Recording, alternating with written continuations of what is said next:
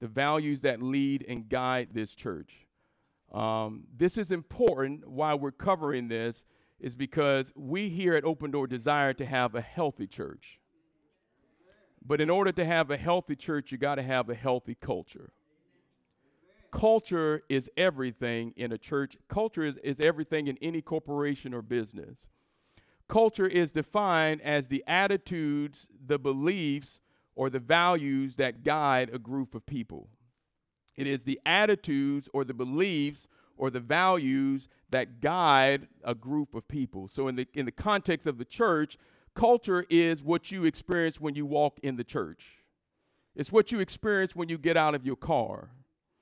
It's what you experience when you walk inside the church doing worship. What are the attitudes of the people when you go in? What are the attitudes or the beliefs of the people when you engage them and walk in children's church or whatever it is? The culture has to be right. You can have an outstanding vision, but if the culture is wrong, it'll eat it and destroy it. Anybody ever been to a really nice restaurant and the food was really good, but the culture was messed up? You went in there and the waitresses had a bad attitude. You went in the bathroom and it was dirty. You could tell that the people didn't believe in having clean bathrooms. How many know that you don't have to say anything? Your culture already tells everybody everything they need to know. And so we're trying to work on culture because in order for us to accomplish the vision that God has for this church, the culture has to be right. And so our vision here is simple. If you're new here, our vision here is simple. There's 4 things really that we're trying to work on. Number 1, we need to build community. Somebody say community. Community. We want a place to where believers come and live life together. I was talking about this in one of the new member classes this morning. If you are a Christian, you are not designed to live the Christian life on your own. You can try to, but it's going to be a struggle. You need other people to help you. So one of our visions is to have a church community, not just here locally in Gainesville, but online, on the internet, all these different spheres to where we plan to build community. Number 2, a goal of this church is to make disciples. Somebody say disciples. So our goal here is not just to get you saved, but to get you discipled. How many know there's a difference? You can come to know Christ, but still live a mess. So the goal of discipleship is not just to get you saved, but also to get you mature and grow to be like Christ. Amen. Number 3, we want people who passionately love God. So you hear us talk about Jesus a lot. You hear me pumping Jesus, Jesus, Jesus, Jesus, because we need to know what Jesus has done for us so that you can love him the way how he needs to be loved.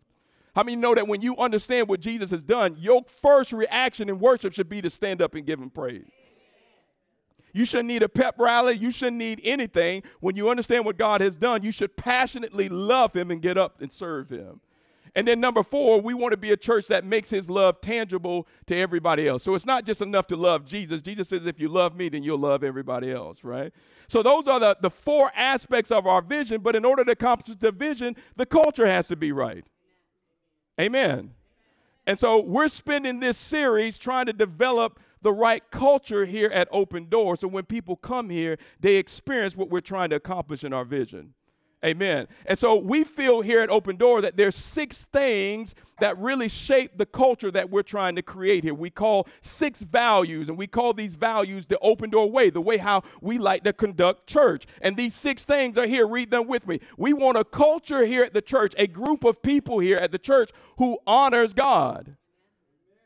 That's the type of culture here. We want people, when they walk in, that people will automatically say, man, those people really have a respect and an honor for God, that we honor the family as sacred, that we generously give of our 3 T's, which if you don't know what those are, we'll talk about those later, that we lead with love. Somebody say lead with love. That's important. We're going to get there. That we passionately pursue excellence, and that we live to serve. Once we get those, we believe that these 6 values help generate the culture that we need in order to capture the vision. So we've been spending this month, this whole entire month, focusing on that last one, we live to serve. We live to serve because we want a church where you don't have to nag people to serve. We want a church where you don't have to force people to serve. You don't have to get up and do cartwheels to get people to serve. We want people who live to serve, who view serving, what does it say? Serving in ministry as an act of worshiping God, not people. You're not serving for people. We serve as an act of worshiping God for the ultimate goal of making his love tangible to others. That's the type of culture that we need here at the church. So in the first message that we dealt with, we talked about from a very practical standpoint, why do we serve in the church? And if you remember, we talked about the main reason why we serve is because Jesus says that's how you become great in my kingdom. Do y'all remember that? Jesus says the way how you become great in my kingdom, the greatest ones are the servants. So if you had no other reason than to get off your cooster or rooster or whatever it is and do something to serve God, cooster, rooster, what is it? Keister, rooster, y'all know what it is. If you have no other reason, listen, if you're just selfish, then that's a reason to serve. Because God says it's not the people who come and sit who are great, it's the people who serve, right? And so this morning, I want to talk to you about something different. I want to talk to you, so we know why we need to serve. We want to be great in the kingdom of God. But I also want to talk to you about why or how do we be effective in the service that we do in church? So in other words, God has designed the church to operate in a certain way. And when the church operates in that way, the gifts that God gives the church flourish. But when the church operates in a way that God has not designed, the gifts that he's given don't work right. Amen. So if you want, listen, any church, no matter who you are, whatever church you go to, whatever church you're in, God has already given it all the gifts it needs to do what he wants the mission to be. But you got to use the gifts that he gives in a way that works with how he designed them to work, right? The problem is in the church, many times we're misusing the gifts that God has given, and then we want to take them back to him and say they don't work. For example, my son TJ got a gift a couple years ago for his birthday, and it was a little fighter jet that he had, and he went and he saw it, and he went and he tore it out of the box, and he opened it up, and he just immediately started playing with it. And I said, great. He went away, came back an hour later and said, Dad, I don't want this thing don't work. And I said, well, what do you mean? He says, well, I keep throwing it up in the air, but it's not flying. And it don't work. I looked at it, I said, well, son, I laughed. I said, well, son, you're using that jet for a purpose and a design that the manufacturer didn't create it to do. See, it was one of those little tour jets that you get and you pull back and then it just races on the ground. It was never designed to fly, right? But he's taking it, throwing it up in the air, talking about, Dad, it don't fly, right? And so I asked him the question. I said, son, did you read the instructions? He said, instructions? No, I didn't read the instructions. I said, aha. Aha. Some of y'all know what I'm getting at. Aha. I said, the reason why you're misusing the gift that was given to you was because you never read the instructions on how it's supposed to work. And in the church, the reason why many of the gifts that God has put here aren't working right is because we've never taken the time to read the instructions to see how they're supposed to work, right? And so today, I want to show you how did God design the church to work, right? So that when we serve, we can serve effectively, right? You in your Bibles to Ephesians chapter 4.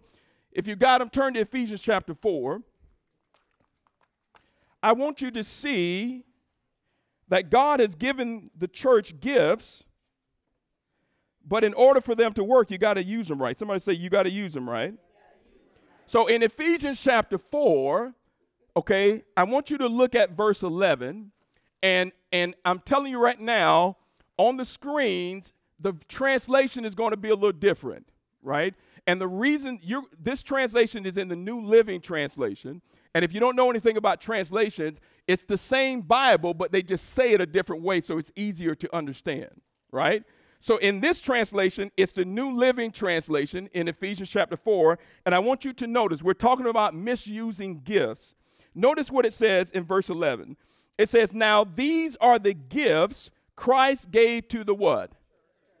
Do you see that? Christ has given the church some gifts, and he calls them out. He names them apostles, prophets, evangelists, pastors, teachers. Do you see that? So God has given the church some gifts. He calls them pastors, evangelists, so forth. So we're not going to spend any time on the apostles and all that type of stuff. I want to focus on pastors and teachers because that's what we have here at the church, right? Did you know that your pastor is a gift? Now, this pastor is a gift. This pastor we don't know about. We're still trying to figure out. He's definitely a gift. But the Bible says, listen, that God has given the church some gifts. Now, would you agree that when someone creates something, they have a purpose and a design for it? In other words, when they created it, there was something that they wanted them to do. They have a purpose or a design, but if you don't use them in the right way, they don't flourish, right? So what is the purpose and the design for the pastor or the gift that he gave the church? What did God design the pastor to do, right? If you want to know, you got to go back to the manufacturer in order to read the instructions, right? So if you look there in verse 12, he tells you what the responsibility or the design of the pastor is to do. Look, notice what it says. It says their responsibility is to what? No, read that together. Their responsibility is to equip God's people. Do you see that? So the role of the pastor is to equip the people of God. Listen, very important, because in the church, many times, many churches has the pastor doing a bunch of stuff that he has no business doing. But amens that went down. Thank you for that 5 amens that I received. Many times in the church, the pastor is doing a whole lot of stuff that God never designed him to do. The Bible says the pastor is to equip God's people. What does equip mean? Equip means, by dictionary, it means to supply with the necessary items for a particular purpose, to prepare someone for a task, or to give what is needed to do something. So the design of the pastor, the role of the pastor or the teacher is to be focused on equipping the body or the church. Amen. Now the question then becomes, how then does God want him to do that? How does God, or how did God design the pastor to equip the church? That's the next thing we need to answer. Turn in your Bibles to Acts chapter 6. Keep your finger there in Ephesians chapter 4. Turn over to Acts chapter 6. And I want you to see how the early apostles did it. How did they, in the early church, when the church first started, how did God use them to equip the body? Because that'll give us some insights on what we should be doing today. If you look there in Acts chapter 6, and I'm just going to paraphrase some of this for the sake of time. In Acts chapter 6, we have a scenario in verse 1. It says that the church is growing. It's multiplying. The disciples are growing. And as the church is growing, they begin to have a problem. The Bible says in verse 2 or so that as the church is growing, that the problem occurs to where some people ain't getting their food. The Bible says that the daily distribution or administration of food, one being applied equally. That the Grecian Christians, or the Greek people who had recently got saved, the Greek widows wasn't getting the same amount of food that the Jewish ones was getting. So I don't know if there was some prejudice going on. I don't know if some kind of way the Jewish people were getting more food or whatever the scenario was. But the Bible says that there began to become a complaint, and people started to mumble and grumble and complain. Why were they mumbling, grumbling, complaining? It was because something in the church wasn't getting done. Watch this. And what do you do when something in the church isn't getting done? Who do you bring that to? Oh, come on. The amens that went down. Every time there's a problem, who does it normally come to? The pastor. And so what they did was, you see in verse 2 and verse 3, that they bring this problem to the apostles. And in verse 2, notice what the apostle says. They say, it is not reason. If your translation says it, it says it's not reason, or that word means pleasing to God, that we should leave the word of God, or focusing on the word of God, to serve tables. Does anybody see that there? So in other words, they're saying we're supposed to be doing this. It's not pleasing to God if we leave this to start doing this. Why? Because if we start doing this, then we're not focusing on, right? In other words, listen, he's not saying that making sure that people get the food isn't a worthy thing. They're not saying that, you know what, that's not important. They're just saying this isn't necessarily what I'm supposed to be doing. Does anybody see that? And so what they do there in verse 3, it says that they chose out 7 men in the city and said, we're going to appoint some people in the church to deal with this. And guess what we're going to do? He tells you how they were going to focus on equipping the church. Look there in verse 4. It says we're not going to focus ourselves on these things. We're going to focus on continual prayer and the ministry or the teaching of the Word of God. Does anybody see that? So in the early church, what the apostles focused on, the way how they were focused on equipping the church was on continual prayer for the church and equipping the church with the ministry of the Word of God. So in other words, the role of the pastor or the teacher is not necessarily to attend every meeting. Boy, I knew the amens was going to go down on this. It's the role of the pastor or the teacher is not to switch the light bulbs. It's not to cut the lawn. I'm not saying that's not important. But how many know that everybody has a lane? Everybody has something that they're supposed to be doing, right? And the apostle says, our role is to focus, and I'm going to get to this in the reading because there's a reason for this. Our role is to focus on the ministry of the word and praying for you all. Right? So sometimes I get people coming at me complaining about stuff that needs to be done when you're supposed to be doing it. Right? The role of the way how God designed it was that the pastor or the teacher focuses on the administration of the word and through prayer, but not on all the other things. So the question then becomes, if the pastor is supposed to be focusing on prayer and on teaching the word, how does all the other stuff in the church get done? Right? I mean, there's plenty of stuff in the church that needs to get done. I thought the pastor was supposed to do it. How many of you know in many churches that's the way it is? Whenever anything needs to get done, I call the. I remember growing up with my daddy. That joker would be down here switching light bulbs, and I say, man, what you doing? At every prayer meeting, at every Bible study, at everything. And we had a really good team here, so I'm not putting anything down. But how many know that we all have our lane and we got to stay in our lane, right? And so if that's the role of the pastor, who does all the other stuff? I'm glad you asked. Go back to Ephesians chapter 4. I'm glad you asked. Listen, we came to figure out what is God's design. Ephesians chapter 4, notice what it says. Remember, the role of the pastor is to equip the body. It's to give the body what it needs. Who does the other stuff? Notice what it says there.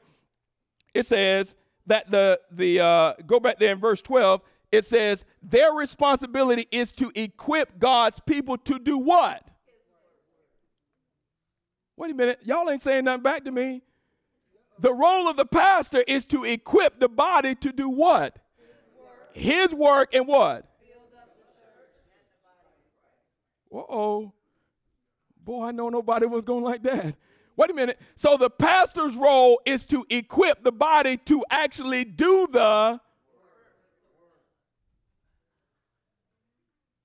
So wait a minute. That means the pastor is not supposed to do all the work, but he's supposed to help equip the people to do the. Now, I know that may not make sense, but there's many practical reasons for that, right? One of the first practical reasons is as the church grows, there is literally no way the pastor can meet all the needs of the people. Let's just think about that from a practical standpoint. As your church body grows, there is no way your pastor can meet all the needs of the people. Watch this. That's one of the reasons why we have small groups. Do you know why? It's because the pastor spends time with the small group leaders who then spend time with the people who come to the small groups.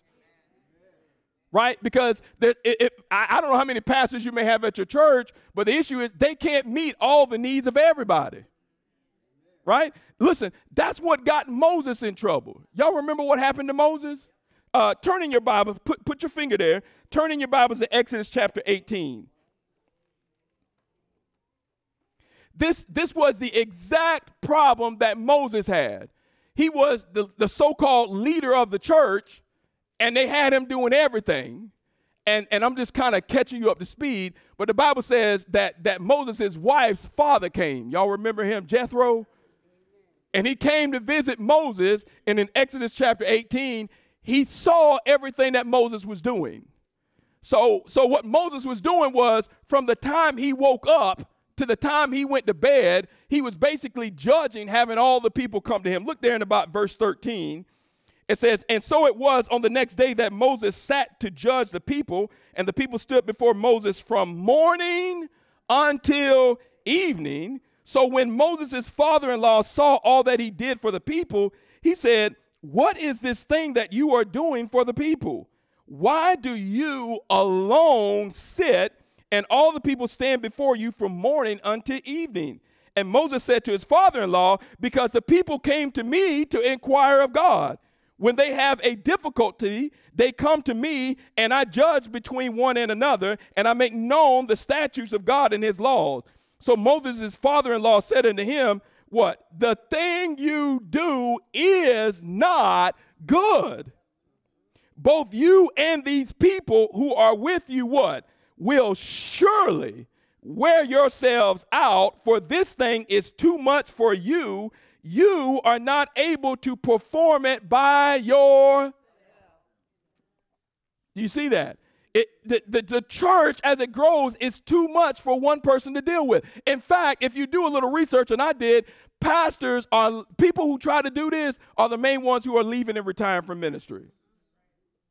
Because it's too much. It's too stressful. I read reports to where thousands of pastors are leaving the ministry every month.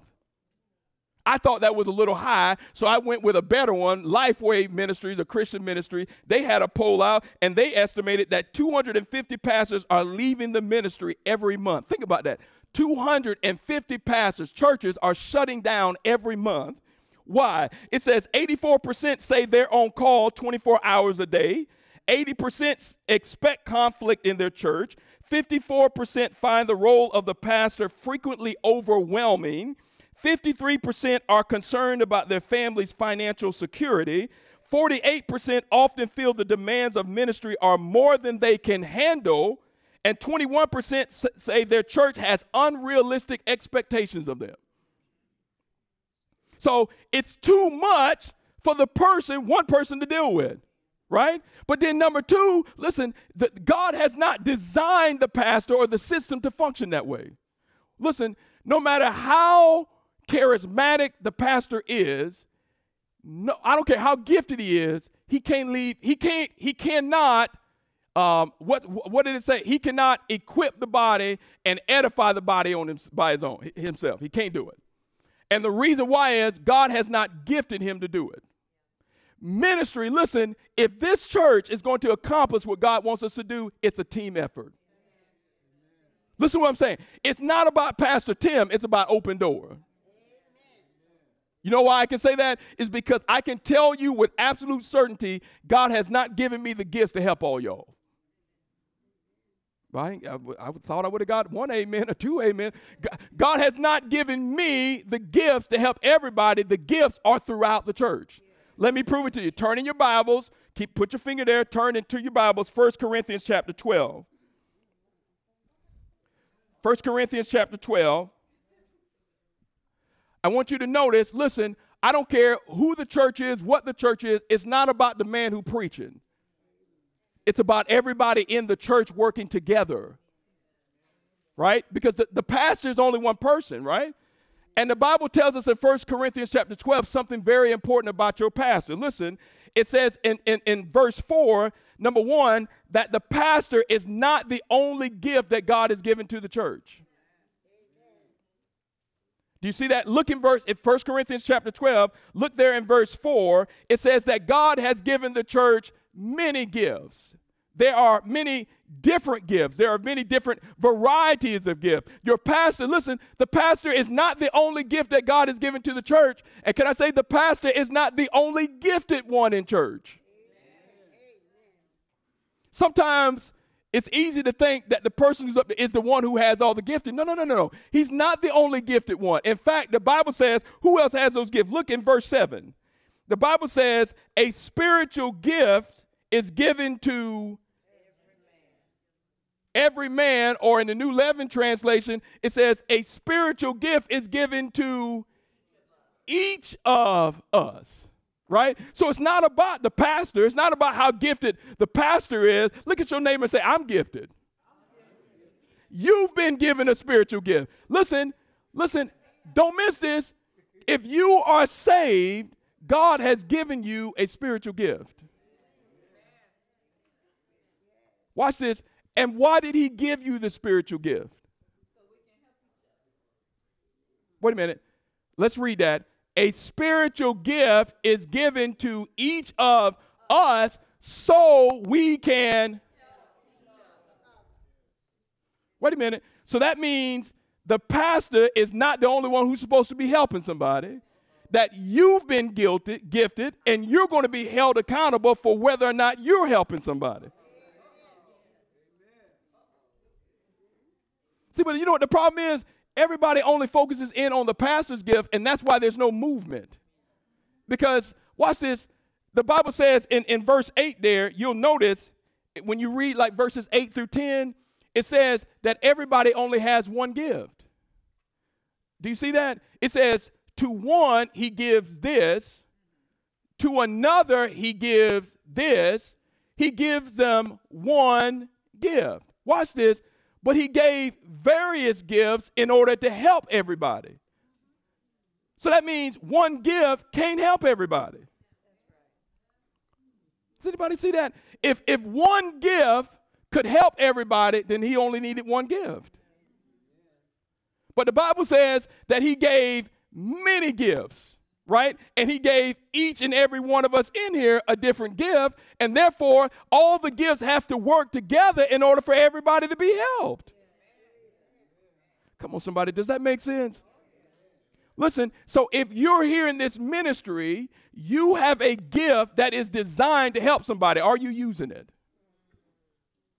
No, you didn't hear me. I said, if you're here in this ministry, you have a gift that is designed to help somebody, but are you using it? Because when you don't use your gift, people don't get help, and whose responsibility is that? It's our responsibility, right? So ministry is a team effort that we all have to work together. Now, the question then becomes, and let me just close with this, why does God want the pastor focusing in on the word and everybody else focusing in on everybody else? Look there in your scripture. Go back to Ephesians chapter 4. There is a reason, and I'm closing with this. There's a reason why God wants the pastor focusing in on the word and prayer and not on everything else. Look there in your verse, in verse 13. He tells you, I don't want the pastors focusing on all this stuff. Why? So that there can be unity of the faith. Do you see that? Watch this. He says the pastors need to be focused on making sure that everybody is unified in their faith. Do you see that? In other words, somebody has to be responsible for making sure that we all believe the same things. Do you know why I spent all that time going to school and still going to school and going to school? Seems like I'm never going to get out. It's because somebody has to be the one in there learning to make sure that we all know what's going on. How many of you know that making sure that people know what they're talking about is important? When I'm closing on a contract, I get disturbed if my attorney is too preoccupied, distracted, dealing with a whole bunch of other stuff. You know why? Because I need to make sure that that contract that he's handling is done correctly. Right? And I don't want you distracted and forget a form or forget whatever needs to be done. I need to make sure that everything is right, right? So God says that I want my pastors focused on making sure that, one, everybody is unified in the faith. Number two, notice what it says, so that the body has a knowledge of the Son of God. Do you see that? Stop having your pastors be so busy doing everything else and they not spending time making sure they know who the knowledge of the Son of God is. Somebody has to be responsible to make sure this body knows who Jesus is. Amen, somebody. Listen, I know sometimes y'all may get a little frustrated with me always talking about Jesus, Jesus, Jesus, Jesus, Jesus. But I mean, that's my job. It is my responsibility, and I take it very serious, is to make sure that we know who Jesus is and what Jesus has done and that Jesus is the only way. Right? That's my responsibility. But when you got me out there cutting the lawn,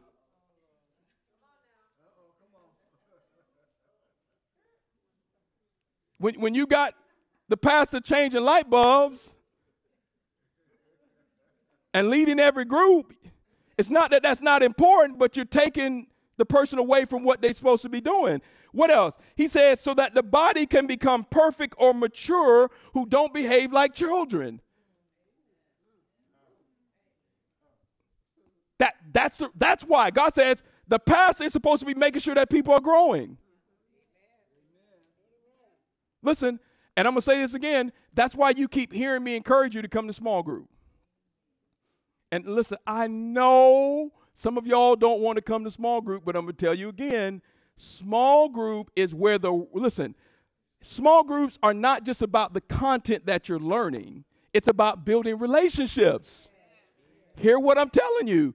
See, people get frustrated when they go through stuff and then they expect something from the church, but they don't ever do anything with the church. Nobody really called me from the church, but you don't socialize with anybody at the church. You don't know anybody at the church. So when you're going through something in your marriage, how somebody felt like coming to talk to you about your marriage and I don't even hardly know anything about you? Right? That's kind of a personal situation. You don't talk to somebody about something going on with you unless you got some type of relationship with them. Remember this. I'm going to talk about this next semester when we start up again. Remember what I'm telling you. The Bible says we confess our sins to God. We confess our faults to one another. James 5 says, confess your faults one to another that you may be healed. The healing process doesn't just take place here on Sunday. The healing process comes through talking to other people who've gone through similar things, and they can encourage you in your faith. Listen, the reason why some of y'all not growing, listen, is because you've isolated yourself to your own little clan and clique.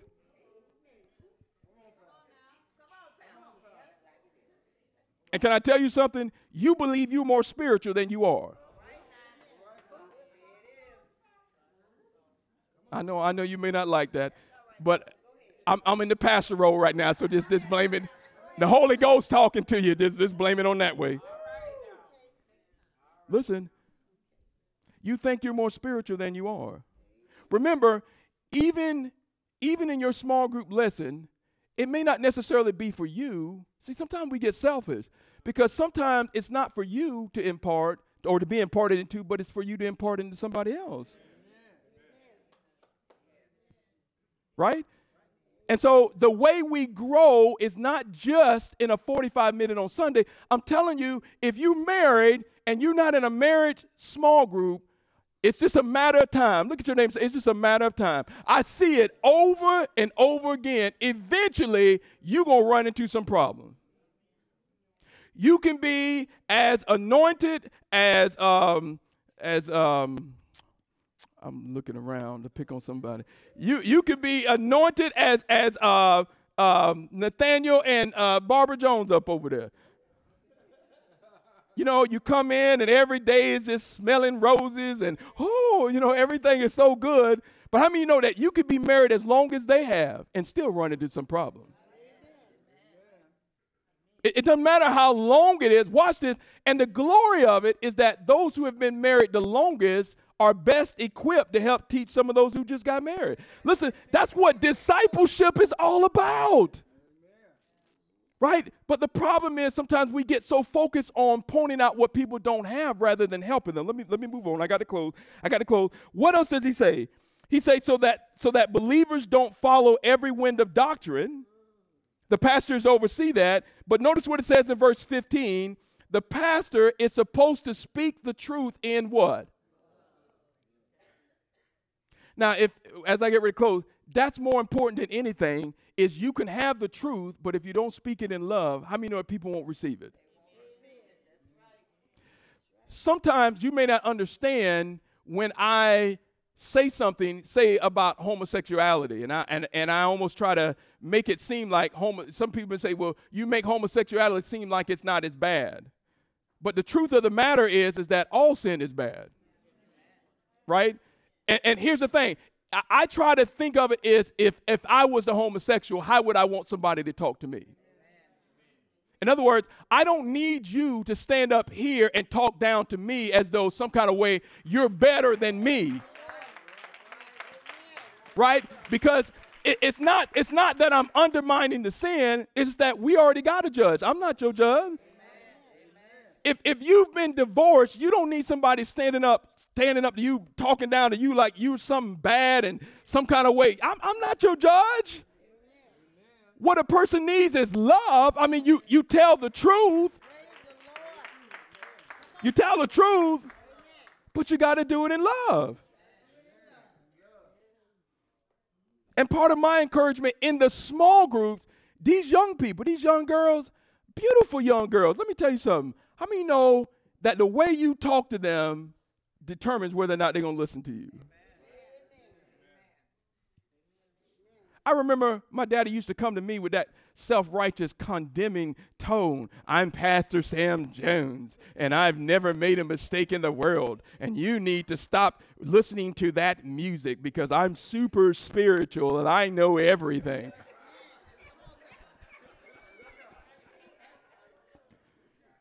How many know you're not listening to that? But can I encourage you? Because here's the thing. All of these children are our children.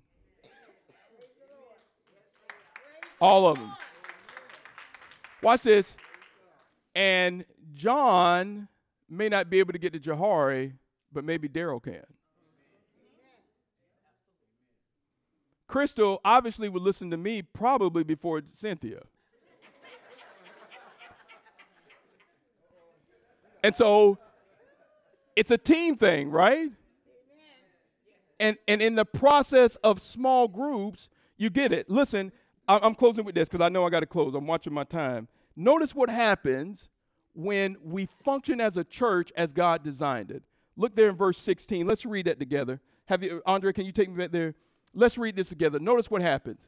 He makes the whole body fit together perfectly. Watch this. As each part does its own special work, it helps the other parts grow. What happened? So that the whole body is healthy and growing and full of love. But watch this. That happens as each part of the body is doing what it's supposed to do. Watch this. So if Sunday school, if you're sitting here and you're supposed to be a Sunday school teacher, but you're not doing what you're supposed to do, you're cutting off the body so that every joint ain't supplying. If you're supposed to be leading or a part of a small group and you staying home watching Days of Our Lives and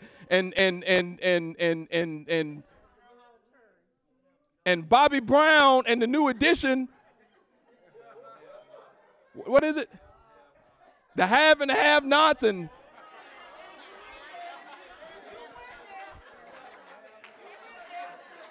come on now. What's that show? Bobby Brown on the New Edition story and all that. I mean, you watch whatever you want to watch. That's between you and God. But what I'm saying is somebody has to be about the king's business. And here what I'm encouraging you is that you can spend your whole entire life serving everybody else and not serving the God that you say you love. You can spend your whole entire life working, doing everything for everybody else, die and go to heaven and have nothing. Right? Or you can make the decision to start making some wise decisions. Listen, remember this. The power of the cross is you may say something that changes somebody's life forever. Watch this. And when you change that young person's life, all the good that comes out of it, you get some credit for. Y'all ever remember like Amway or whatever those things were, and how you used to sponsor somebody and you get a little bit of everybody, what everybody else do, or however that system worked? Listen, in the same way with Christ, everything that you do to bless somebody else, you receive a reward for that. Watch this. And you don't got to be the pastor to be rich, because we all can invest in each other and change lives. Father, in the name of Jesus, let's close. Father, thank you for this opportunity to come. Thank you for the way how you designed it, because the way you designed it, it's not one person centric. Everybody has a part to play in it, right? Everybody can be rich. Everybody has a part in helping the church grow. Ministry is a teamwork thing. And if we're going to reach these young people, it's not Reethia and Andre. They do a phenomenal job. Phenomenal. Listen, if you don't know